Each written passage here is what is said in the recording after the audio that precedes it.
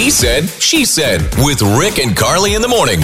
Here we go again. Some He Said, She Said. Our producer, Sean Peabody, is in. And for us, this is the highlight of the show. Not necessarily because of the questions you throw at us. We just like seeing your face, Sean. Do you? It's nice with you. You come in here and it just lights up the whole studio. And it's been nice for these past couple of times because the first time you kept calling me the wrong name. I know, that's true. Don't take offense to that. He calls everyone by the wrong name, including me sometimes. I know.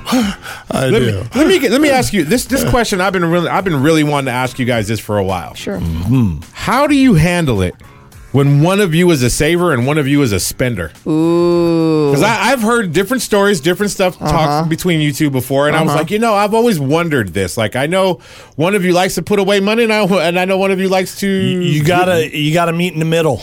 You have to meet in the middle. Well, what Rick and I have done, and this is not very common in marriage, but it works for us. We don't do any of that together. No, we don't. We keep our money totally separate. Which is weird. Yeah, it is weird, but it works for us because Rick is more. He's more of a risk taker, I guess I would say.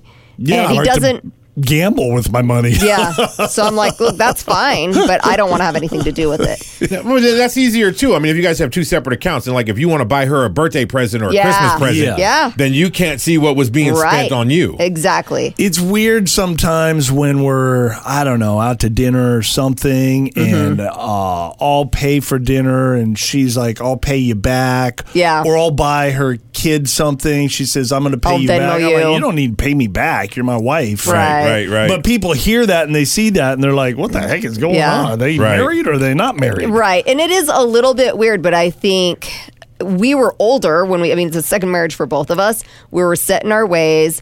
I feel like, I work full time. I earn my keep. I want to be able to buy what I want and save what I want and have control over that. And so that was a big deal for me. I will say one thing that drives me insane that Rick does, and he knows it, but he just can't help it. What? Whenever I buy something, he says, how much you spend on that? No, Yes, you do. It's not, I know you always think I'm accusing you of something. I am just curious. Like, hey, that's a nice t-shirt. Mm-hmm. How much something like that costs? I'm just curious. Go to the store, find out. I don't want to do all that. I want to just ask you. Well, I don't want to tell you. So out of the two of you, though, who's the biggest impulse buyer?